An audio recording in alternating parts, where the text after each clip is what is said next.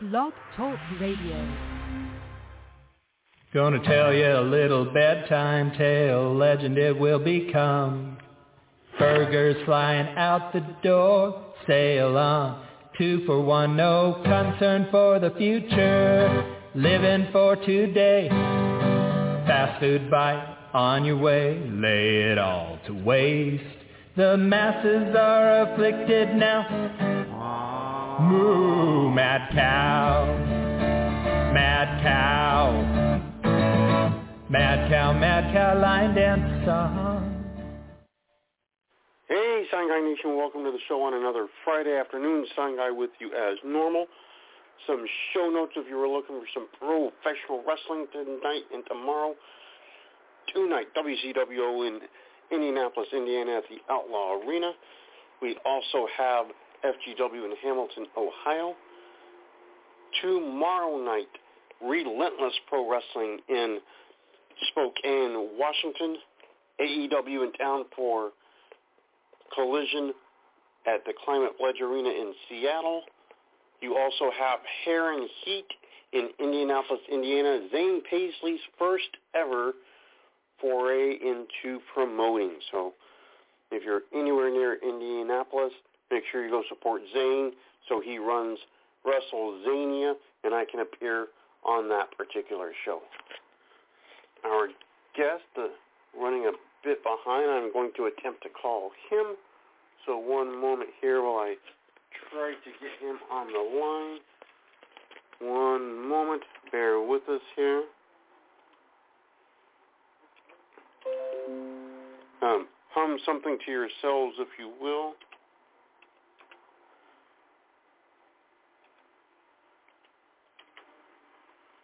And here we go. Giving a call.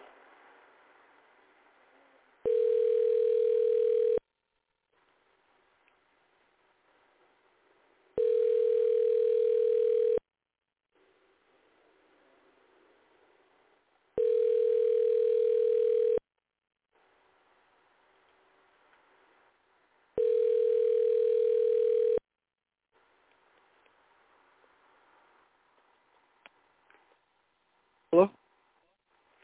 Hello, do we have Frank Falcon with us?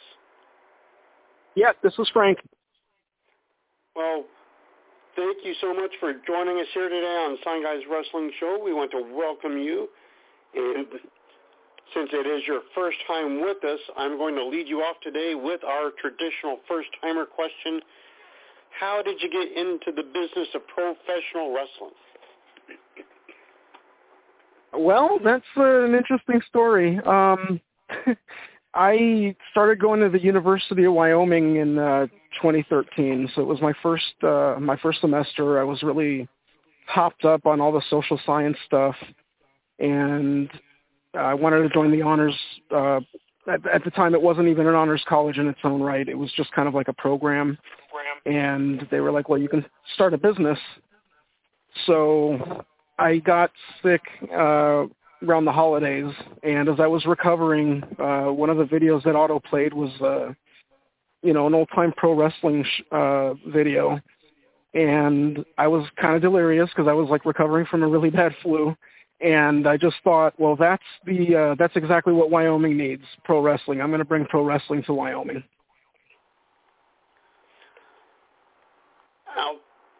And it kind of wasn't a big wrestling state. There's not been a lot there. When you go back to the territorial days, sometimes Stu Hart's Stampede Wrestling would travel down to Wyoming. The WWF would make occasional stops. WCW would make occasional stops, but it wasn't like a regular territory, and it didn't seem to have like a thriving independent circuit. What were some of the challenges you had in getting pro wrestling in Wyoming? Some of it was a pipeline problem. A lot of the pro wrestlers weren't in Wyoming, so everybody had to be imported from Utah, from Colorado, Nebraska, some of the surrounding states. And there was also a bit of an issue with just like building up a culture of wrestling. Like you pointed out, it wasn't a really big, wrestling territory. There were a lot of, like occasional shows, but, people needed to get used to, hey, there's going to be a pro wrestling show at this time, at this date, and show up and just kind of get into a groove of, like in a place where there's not a lot to do. All of a sudden now there's, body slams and chokeholds. And when you got into the business, were you looking solely at promoting wrestling, or did you have visions of maybe doing wrestling yourself but backed away from it? I ended up doing a little bit of wrestling myself and mostly refereeing, but no, I basically just wanted people to have something new to do, something fun to do. I used to watch wrestling with my grandma. That was kind of our thing. She'd have wrestling on, and I'd watch. But for me, it was mostly just wanting to bring entertainment, because Wyoming just doesn't have a lot of entertainment. There's not a lot in the way of regular entertainment. There's not a lot in the way of live entertainment. There is a fair bit of independent entertainment, but just not quite as much as I guess in other states that I'd lived in, like California or New York. Does that make sense? Absolutely, it does. Yeah, anybody that's been to Wyoming will definitely understand that bigger towns are very spread apart, and the smaller towns just don't necessarily have the population density to support something like that. Yeah. Now, I said a moment ago that sometimes the old Stampede territory would come into town and things of that nature. In a lot of places, wrestling fans will gravitate towards the style of the territory that ran in their area. For instance, a lot of fans of the AWA territory, they gravitate towards more of a mat-based, scientific style. You saw people in the Northeast, they like the big brawlers a lot, things of that nature.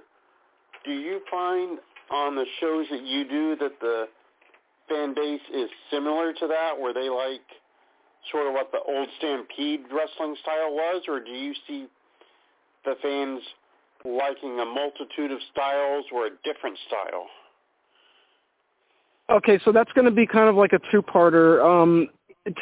I've been trying to find out for years. It's an ongoing thing, and just to get information of the wrestling that there was, in Wyoming has kind of been like pulling teeth. Every once in a while, somebody, an old-timer will show up, and they'll be like, yeah, back in the 80s or, whenever, I'd go to the shows, and they'd have a little bit of information. Then, of course, as a promoter, you're overwhelmed because you're doing 10 million things. Everybody's trying to get your attention. You've got to go, pay everybody. There's so much stuff going on that you're already kind of overwhelmed. So you get these conversations with people, and you'd really like to just sit there and talk to them and, pick their brain and hear, stories of back in the day, but you can't really because you've got 30 billion other things to do. But at the same time, there were also things that just kind of developed. I don't know if it's culturally, I guess that would be a good way to put it, where there were just things like, for example, intergender matches, because there was a pipeline problem. That was just kind of a thing that developed on its own. It just, organically just happened, where it was a very regular thing. And I know and a lot of really strong opinions about the intergender matches. Talent feels uncomfortable with it, and they can point to very valid reasons, especially if they're in a place, Hawaii, California, where pro wrestling is a little bit more established, and just kind of they've developed their own, I guess, wrestling traditions. It's because pro wrestling is kind of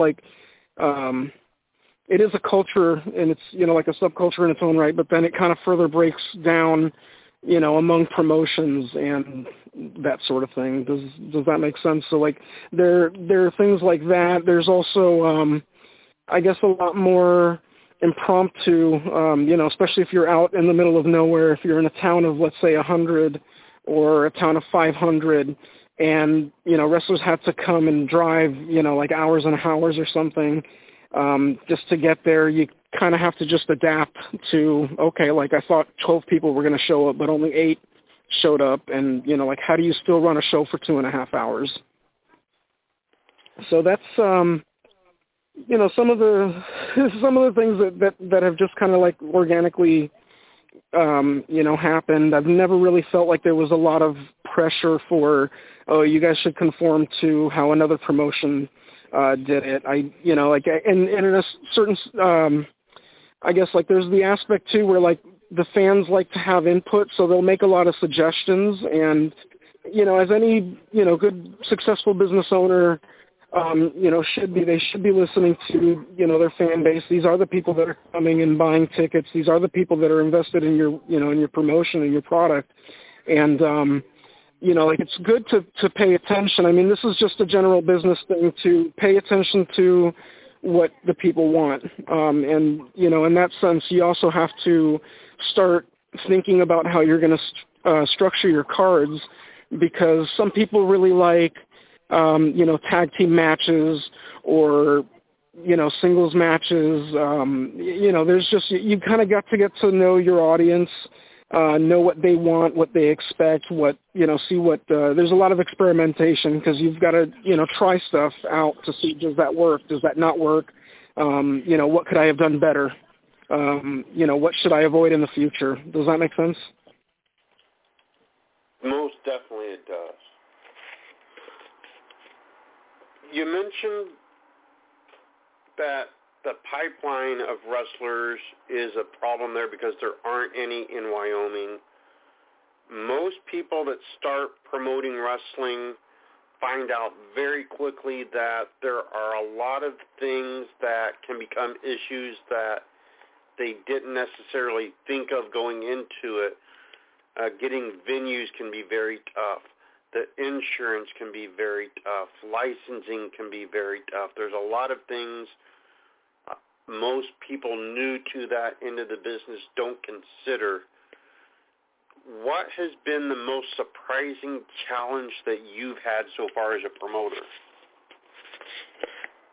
I think part of it is, and I'm not trying to bash Wyoming, but there's an aspect of the culture there where they really don't like a lot of like outsiders or like new people coming in, and that was part of my issue, because I came into it as a college student, so I was trying to employ, like these concepts that they're talking about in a lot of these social science classes, and that would include like political science, how do you get revenue, taxable revenue, and that sort of thing. So from my end, I thought, well, it's a win-win. If we get people from Colorado coming in and buying a ticket and paying Wyoming sales tax for a ticket, for example, I saw that as a win, because it boosts, the revenue, and, like the state now has more money to, do whatever they're going to do with it.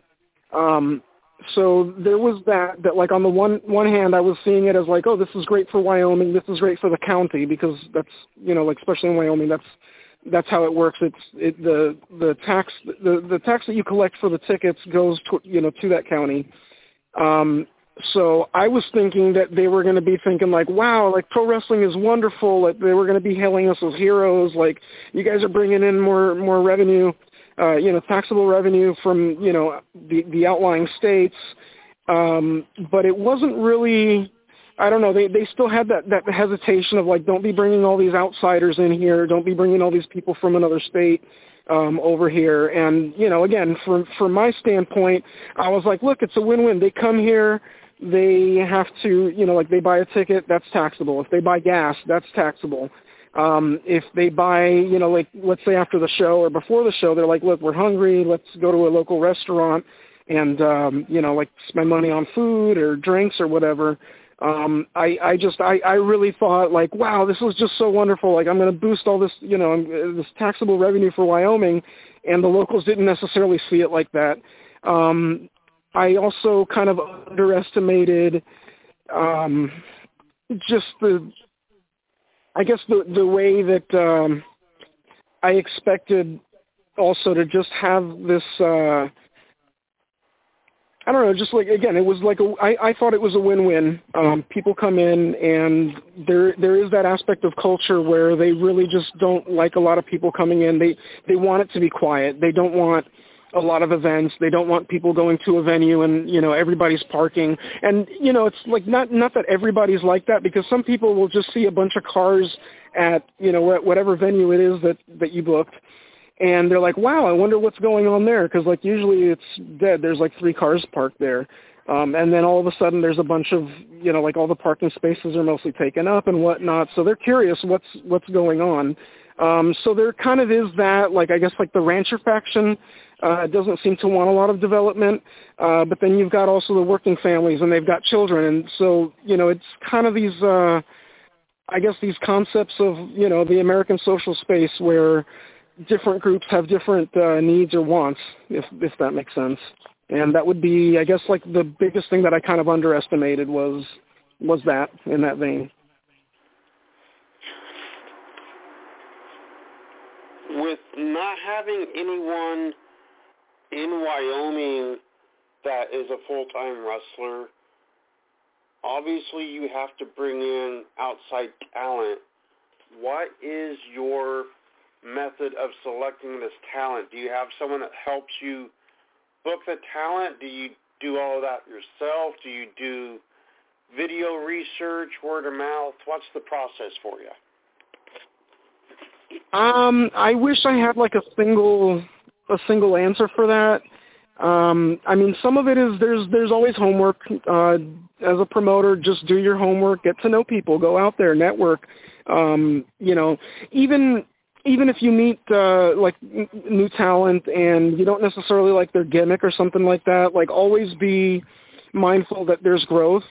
Somebody might have started with a cowboy gimmick, and that's not going to be the like the end point, I guess, for them. They might find, after 2, 3, 4, 5 gimmicks, there's one that really sticks, one that's just, like that's them. That's the one that they were born to be. And you kind of have to let people have, like I said, just be mindful of the growth, like everybody that's coming to your promotion, some of them are a little bit newer, some of them are established, veterans, and you just need to really be aware that, like the person that hits you up for like, hey, I want to come to your promotion, like that's not their end point. You need to also, I guess, be aware, are you going to be investing your time in working with them and just kind of seeing like, well, like what could they have done better? What could I have done better? Can we just kind of continue to grow together? If that makes sense. But there's also, and by the way, in the meantime, there are some local wrestlers in Wyoming now. Not a lot, but that kind of stands to reason because the population in Wyoming is so low. So, I wasn't expecting that there were going to be like, 5,000 wrestlers in Wyoming. And, we've only been at it for about 7 years or so. Or I think we're going on 8 years now. So, there's some of that. And, yeah, I guess like also I really identify as a futurist, so I guess I'm like always looking towards the future. Like I'm not necessarily looking at a wrestler as they are now. I'm looking more like what can they morph into down the line, especially with some of the talent. They might start out as a face, and then they decide, well, maybe I'm better suited as a heel, and really adaptability is the main thing. When you found out that there were local wrestlers in Wyoming, so if there was ever a situation that you needed someone locally, whether it was for a match or to send around for drumming up business just to talk at schools or whatever the case may be, how much easier was it for you as a promoter, knowing you did have some local wrestlers that were there in case they were needed? Because as we all know, card is subject to change, and promoters constantly deal with people that, for whatever reason, can't make the scheduled appearance.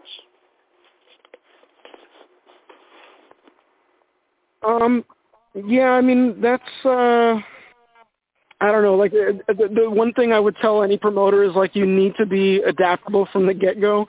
I wouldn't say that my job got a lot easier when, when there was local talent, because a lot of times they'd be booked elsewhere.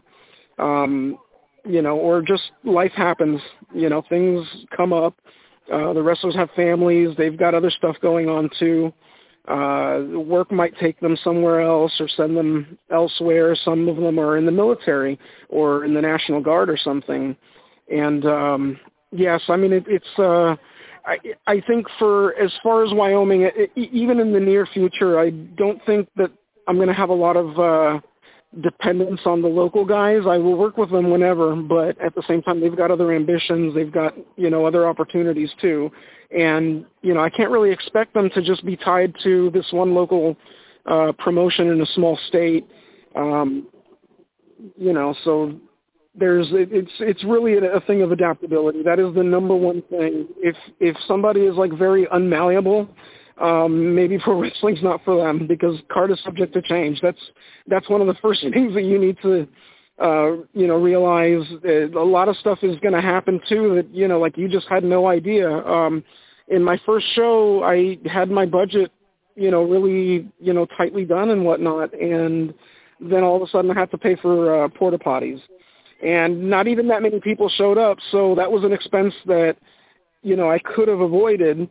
But in the same, at the same time, I was trying to just kind of have all my bases covered, and yeah, just I don't know, like local talent is, you just keep at it. You know what I mean? It's one of those things where, I mean, I don't know where we'll be 10, 15 years down the line from now. It might become like a big pro wrestling mecca, and there really are, let's say 2,000 wrestlers in the state. To kind of work with and cycle through, and there's so much that's unknown. Just be adaptable, because card is subject to change. Get used to the asterisk. One of most wrestling promoters' greatest fear is having a wrestler injured on their show. Injuries are just part of the business. They're going to be there no matter what, but no promoter wants to have someone break a leg or dislocate a shoulder or have a broken nose on their show. What are some of the injuries that you've had to see happen on shows you've promoted? Luckily not that many injuries, but I'm kind of more, I'm a Taurus. I don't know if, some of the people are going to be like, oh yeah, okay, that explains that. I do try to have my bases covered. I try to have, just be safe. So I have things like having staff that can do CPR and, have first aid training. I mean, it's nice. Thank God I've never had to use, rely on that. But yeah, I've seen injuries, with other promotions. It's unfortunate.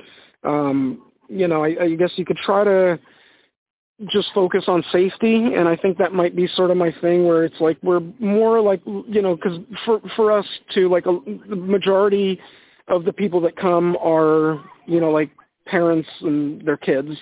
So I want them to have a good time. I don't want them to be traumatized because somebody had a really bad injury. So we focus more on that, and a lot of the promotions, like especially on TV, they're going to want like the big spectacular stuff. And we try to integrate some of that too. But at the same time, I guess the Big Sky branding is more about, family, being family friendly. So safety is, a bigger thing. So we're not going to be like saying, yeah, do some really risky move or, 619 or something like that. And there's other things that you can do too. Like there's seminars and such, and you can have workshops and that sort of thing to focus on safety. We were running a school for a bit. Kind of it's winding down, but we're getting ready to start up again. But that was like one of the things that we really, focused on and just really push before anybody could even start, even touching the ring or any of that, is safety. Just focus on safety, safety all around. If that's an afterthought, you're going to have a bad time. Has there ever been a situation where wrestlers have come to you with an idea they wanted to do on the show, whether it was a specific move or some sort of stipulation or anything like that, and you had to veto it because it just did not sound safe to you? No, not in the way of safety. I vetoed certain, like just other ideas that people had for like storylines, but not so much for safety. I think I was like pretty firm about that up front, and never really had to worry about that. But at the same time, some of these weird stipulations and experimental things, I was that promoter that would just kind of go with it, like, oh yeah, that is so outlandish and new, let's go with it. And so, I mean, like we had a battle royal one time where one of the wrestlers was, like just kind of concerned. So we changed the rules that instead of being over the top, the top, why am I drawing a blank now? The top rope, sorry. Yeah, it was a battle royal, and instead of being over the top rope elimination, it was through over the second rope. So, and then of course there was backlash. Some people were just so like, no, that's not tradition. Like, you can't do that in wrestling and blah, blah, blah, blah. And, it's, again, there's always going to be somebody that's unhappy with something. But at the same time, one of the promoters early on told me, like, your first few shows, these are going to be like your college years. Just like treat it like your college years. So I was just all down for, like, let's experiment. Let's do something weird. Let's try a 5-way fight or something, and just whatever. And I think that's one of the things that a lot of the wrestlers that would come work with us, they'd have these like either storylines or stipulations that would get vetoed at a lot of other promotions, but then they'd talk to me, and we just, sometimes there'd just be that chemistry. And, I'd be down to like, hey, let's try it. A lot of things are, like while they're theoretical, like you just kind of have to try them out and see what works, see what, doesn't work. What do the fans like? Do they react to it? Are they like, yeah, that was unexpected, but that was awesome? With the popularity right now of the national companies, we've seen massive dollar amounts generated by WWE and AEW and New Japan. Obviously, they have budgets and resources that on the independent level are not there at all.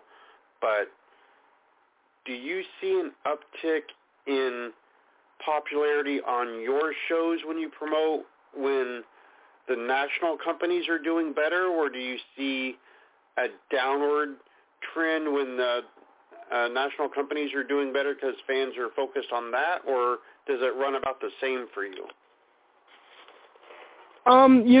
That's a great question. I'm glad you asked that. I am a numbers guy, big, math and stats nerd. I paid a lot of attention to that, and I tried to see if there was any correlation, and there wasn't.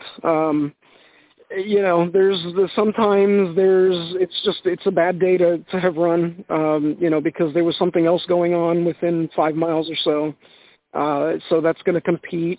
And, there's also the luck of the draw, especially how you're promoting and whatnot. That was one of the things I found out early on too. A lot of the old timers, trying to help and whatnot, but they were like, yeah, you got a flyer and you got a poster. So I was out there, talking to people, skinning and grinning, and, putting up flyers and whatnot. And really what ended up sticking was social media marketing. So going on Twitter and, well, X now, or Facebook ads and that sort of thing. I think as far as like correlation with what the bigger companies are doing, it doesn't really impact because the market is different. There can be people that would never even, like they don't have cable, so they're not exposed to New Japan Pro Wrestling or, AAA or WWE or AEW, but they'll still buy a ticket to your, independent promotion. Or they just don't really follow wrestling at all, and they'd even be one of these, and I've had a lot of these people too, where they're these like staunch, like, I don't like wrestling, but somehow they got talked into going to one of our shows, and I guess they saw that it was very different than the kind of wrestling that's on TV, because it's marketed to a different, totally different audience. And then that they would say like, oh my God, I thought I was like totally like, just screw wrestling. It's ignorant, blah, blah, blah, blah. But then they'd see the stuff going on at an indie show and they're like, this is hilarious. Like, I need to come back to the next one. That was like a very recurring theme that just, over and over, where a lot of these people were just like, no, I'm rabidly anti-wrestling, but I like that indie stuff. Like some of them likened it to, it's kind of like the Three Stooges, but in a wrestling ring. Heard things like that, or it was kind of like the Little Rascals, or, like they'll liken it to some kind of show.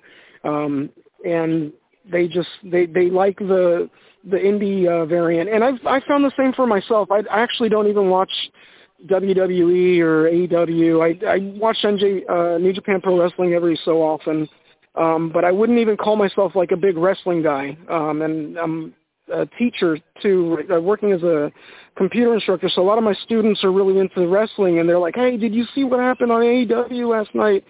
And I don't, but I've noticed that I go to a lot of indie shows, and indie pro wrestling specifically, like that's more my vibe. I can go to a lot of these indie shows and I just totally get into it, and it's like, wow, like, I've never even heard of this promotion before, but I went, had a blast. I'd love to, see what happens on the next one, or just kind of follow, now that they're on my radar, kind of follow them and see, like, how are they doing? Maybe I'll see a show and, 6 months later, go catch another show, and it's like, oh, wow, okay, so they had a little bit of signposting back to stuff from, even 6 months ago when I was here. So that's kind of the thing, is that, like, with indie wrestling, like, it's so, it's really not, it's the same as the, the big, WWE, AEW type of companies, but it's also different at the same time.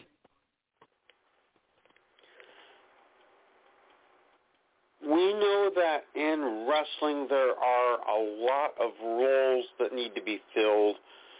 You can't just hire 6 to 8 wrestlers and have a show. You have to have referees, timekeepers, ring announcers, security, all the other roles that go into it that are vital to the success of a show. How do you go about looking for those types of roles to be filled? I think it's just, I'm kind of a social guy, so, I'm just always meeting people and, just to kind of see like what's, who's out there, who's, and I like to give opportunities too, where maybe somebody just needs experience and, try to find, like what holes do I have, at Big Sky where maybe they can get a little bit of that experience. Yeah, it's basically that. I'm just always on the, the lookout to see who, because a lot of it too, remember, this was born of, of academia. So it really, part of the focus, even though we were doing the whole thing with charity and whatnot, and, cause-related marketing, but it was also about just, like people having opportunities to, kind of spread their wings and, and try it out, because some people might think, well, I'd like to be a ring announcer, and then when they, start doing it, they might see another role that they'd rather be, involved in.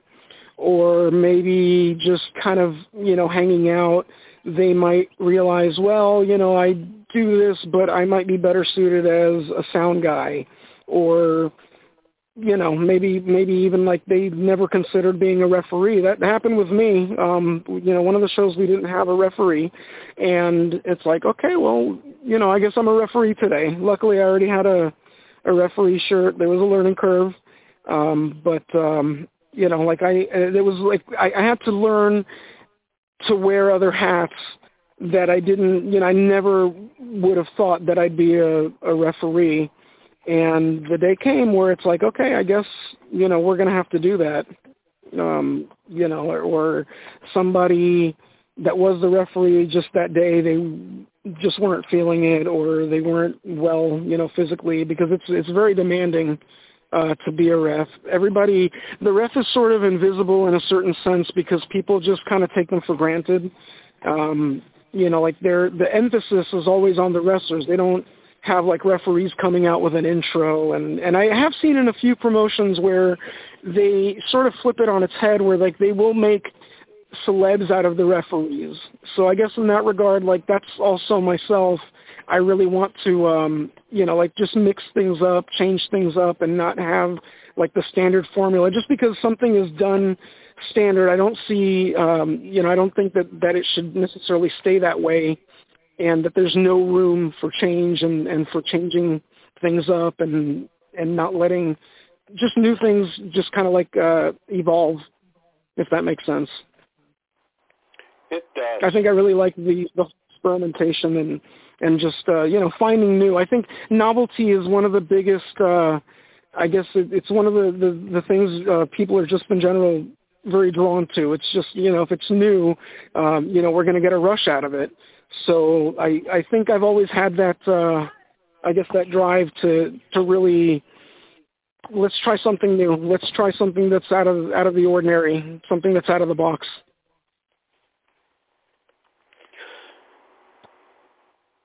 Most of your shows are tied to some sort of charitable function where you raise money for different charities around the state.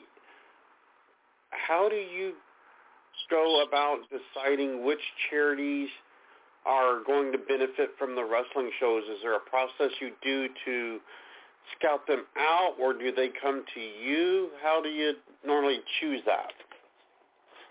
It's been a little bit of both. Sometimes they will, they'll hear from somebody's, cousin that went to a show, and they happen to have a family member that works for like a nonprofit or, 501 or something, and they'll approach me, and then we can start, just figuring out the logistics of working together.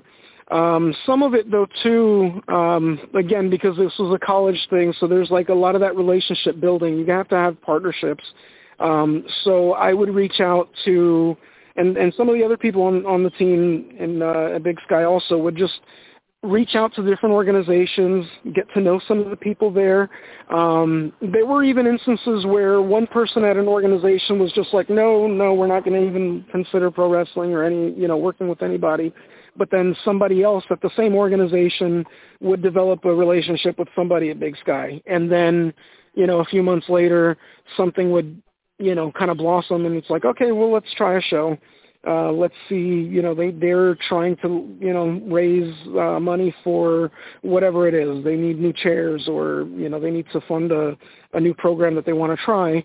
And it really comes down to relationship building. You got to have these, you got to have outreach. You need to see also as an organization, you're a pro wrestling organization, but you have to see what can I offer, this charitable cause, and how can we, enrich their mission or help them out. And some of it is like, I'll look at, something that an organization does, and it's like, I just feel really strongly about, like, I think that this should be adequately funded.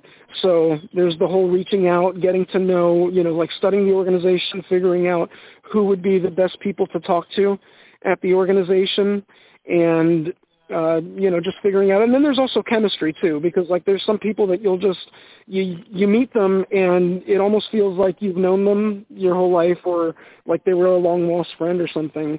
And, like that chemistry can kind of make things happen rather quickly. One of the long-standing traditions in pro wrestling is a lot of times it's not necessarily a charitable type of show, but military bases will often have pro wrestling shows on them for entertaining the troops. We see a lot of independent companies go on to air bases and Army bases and so forth and so on and do shows for the military personnel, and it's usually a bot show, meaning the military will pay the promoter X amount, which the promoter then uses to cover all the costs and then keeps the remainder. Are military base shows something that you have either done or have considered doing at some point? Yeah, I've considered doing it. I've reached out to there's a military base not too far from where I started in Manville. None of it really materialized, and again, it's like we're a smaller outfit. There's only one of me. There's a few people that help out here and there, but I think if we had more of a regular team, that might have been more of an option. I think it's also because of the small population in Wyoming. It's just kind of, I've done stuff like I've always had discounts for the military, since the beginning, and I stopped even advertising it because usually I thought in the very beginning a lot of the military folks from the military base would come over to watch the shows. That didn't really happen. I even went and I was, doing meet and greets at the base, went, and spoke to people. It's one of those things that I'd like to continue looking at and trying to foster, but it might just be a thing of, like Wyoming, it is what it is. And we could use another, just a lot more outreach. There's never enough outreach because there is a lot of that relationship building, just like there is with the nonprofits and the charitable causes. You really need to, it's not just a matter of let's go and do a show. There's, getting to know people and getting to know the organizations and how you can help out. So yeah, I'm down to work with the military. I'd love to be able to entertain the troops because I know they're probably bored just like everybody else is. And it would be nice to be able to just kind of cut loose and have fun, go and watch a show and just relax.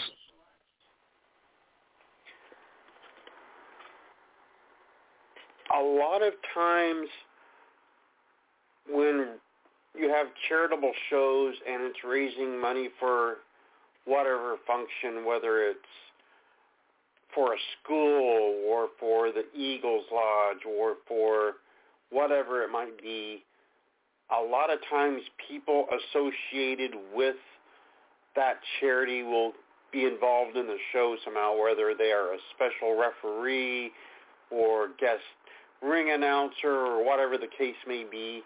A lot of times that's part of the deal is use my guy in a match and we'll make the show happen. Do you run into a lot of that where people from whatever organization it is wants to have someone from their group be part of the actual show? Yeah, there's been instances of that. When I started, the shows were originally just in Manville where I lived, and we had a kind of a storyline where one of the heels got into it and was mad dogging and just being not a very nice person to the mayor. And it just so happened the mayor he was disabled. He was in a wheelchair. So it kind of amped up the whole, you were able to, it was kind of like when Hakushi and Bret Hart, they were having their feud back in the day, that you were able to get a lot of kayfabe storytelling and whatnot. And especially in a place like Wyoming where, the rumors start swirling, that certainly kind of gave it its own life. But yeah, at the same time, sometimes the organizations want to be a little too involved. They want to go in there and take a bump, and it's I'm sorry, you don't have the training for that, and it's kind of a safety issue. So I can't just have somebody come out and powerbomb you. So I guess that circling back to one of your earlier questions, I have had to veto that over overly enthusiastic, wanting to be involved in the show. But there's always, if you're willing to communicate, you can find some way to integrate the organization or some of the people into the show, or maybe kind of have like a pre-scripted thing where, you have a plant, for example, and they'll get up at some point and start, giving heat to one of the people. And it's like a nice little 5 or 10 minute, distraction that adds to the match. It sort of like just amplifies the energy. And then you also notice that a lot of the fans are just like more involved too, because it's like they know this person from the community, and all of a sudden one of the wrestlers is singling them out and, keeps talking smack to them. And it just really helps with the energy of that given match, and, adds to the card. It makes it a little bit more of a, like an intimate moment for the audience too, because it's one of those things that like you'll remember where they were messing with your neighbor. One of these wrestlers just, picked out your neighbor and just kept picking on them and, shouting stuff at them, or, like giving them dirty looks or whatever. So it really adds to the charm.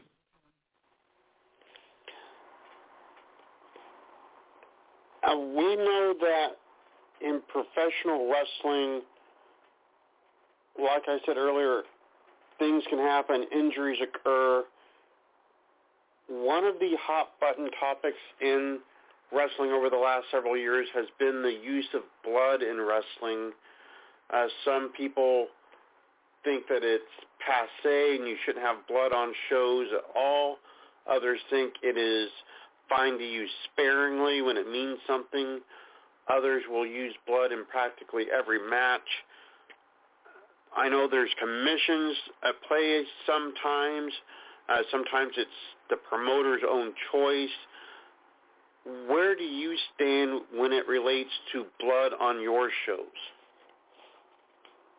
The first thing I'm going to say is that, like, I think that a one-size-fits-all policy is just never a good idea. Like, you need to be adaptable enough to the situation.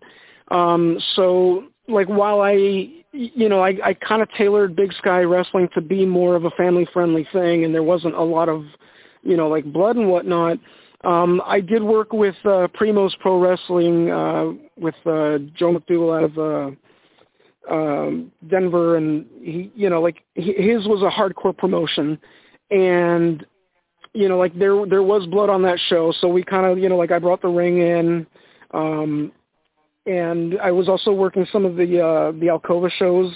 There's a lot of music festivals, so we were at in Alcova, and it's kind of got its own charm and whatnot. So those shows were a little bit more hardcore. Those shows had blood. It wasn't something that I was going to integrate to a show in, say, like Wheatland, Wyoming.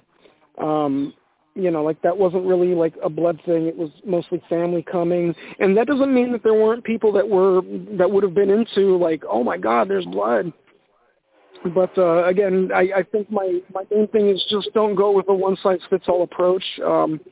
Blood can certainly be, a thing, that's like a valid part of the show.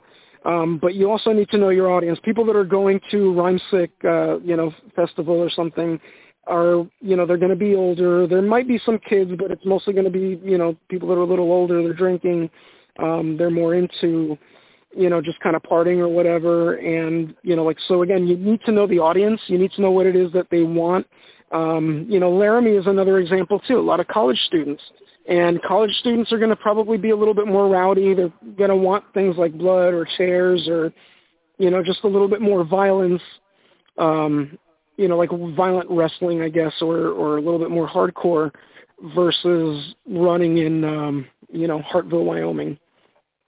The needs are going to be different. The clientele is going to be different. So, I'd caution anybody, even though people have like really valid points that they make for when they have their standpoints, but don't just say blood is never acceptable, or it's always, it's not always part of the context. Well, we're down to the last few minutes on the show, and I want to make sure that there is ample time for you. If there's anything you would like to say to the listeners, anything you want to plug or promote, social media, upcoming shows, merchandise, your favorite dry cleaner, anything in the world, floor is all yours. Well, thank you. First I want to, thank everybody that's been helping Big Sky Wrestling be Big Sky Wrestling over the years, because really without the fans, there's really no point. It would just be a guy saying we're going to show up at this place at this time, and people could very much just be like, no, we're not going to show up. So there's that. To other promoters that are thinking of getting into wrestling, listen to people, talk to people. Really, listening is one of those skills that is kind of underutilized. It will help you in any industry, and specifically in pro wrestling. Listen to everybody. You might write somebody off because like, oh, well, it's just a green rookie and, what do they know? But they might have really good ideas. So just listen. It doesn't mean that you have to necessarily act on every single impulse or thing that you hear, but just learn to develop that listening. Learn to just be open to things. Don't necessarily just go in there thinking like, no, I'm the head honcho. I've got it all figured out.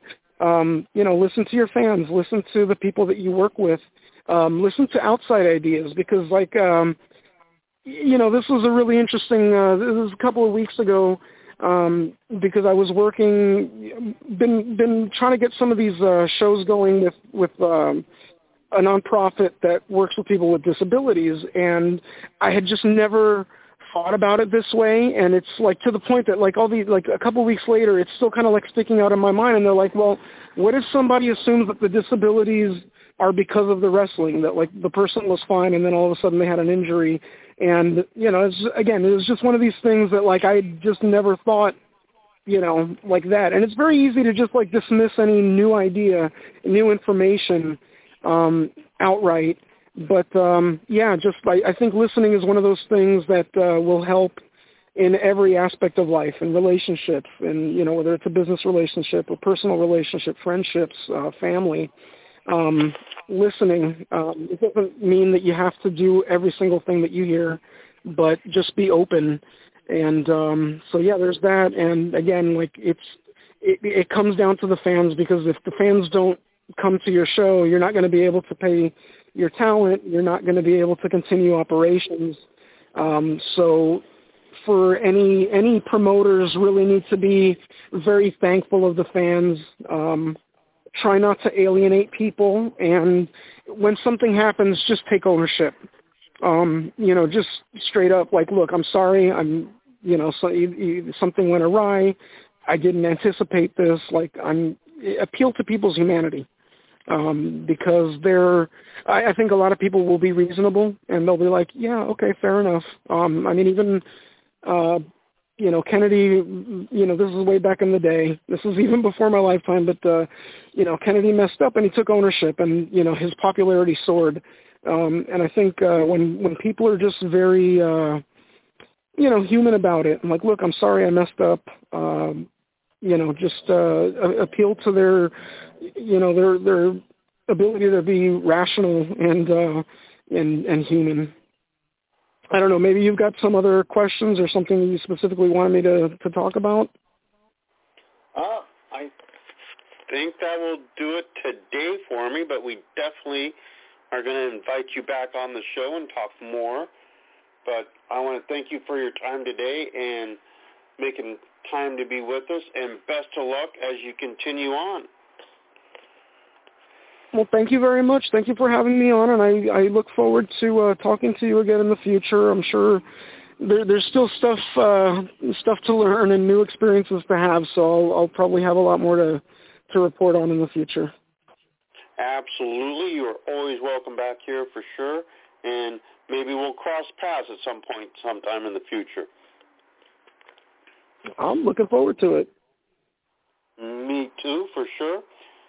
Well, fans, definitely if you are in the Wyoming area and you see Big Sky Wrestling is coming to your local area, go buy a ticket, support them and what they do. They're doing great work in the community, pairing up with various charities. So go support what they are trying to accomplish for your community. We will be back with you Sunday afternoon. Coach Mike Jones will be joining us, and we will have a great young wrestler out of the Midwest with us. Make sure you have plans to be with us.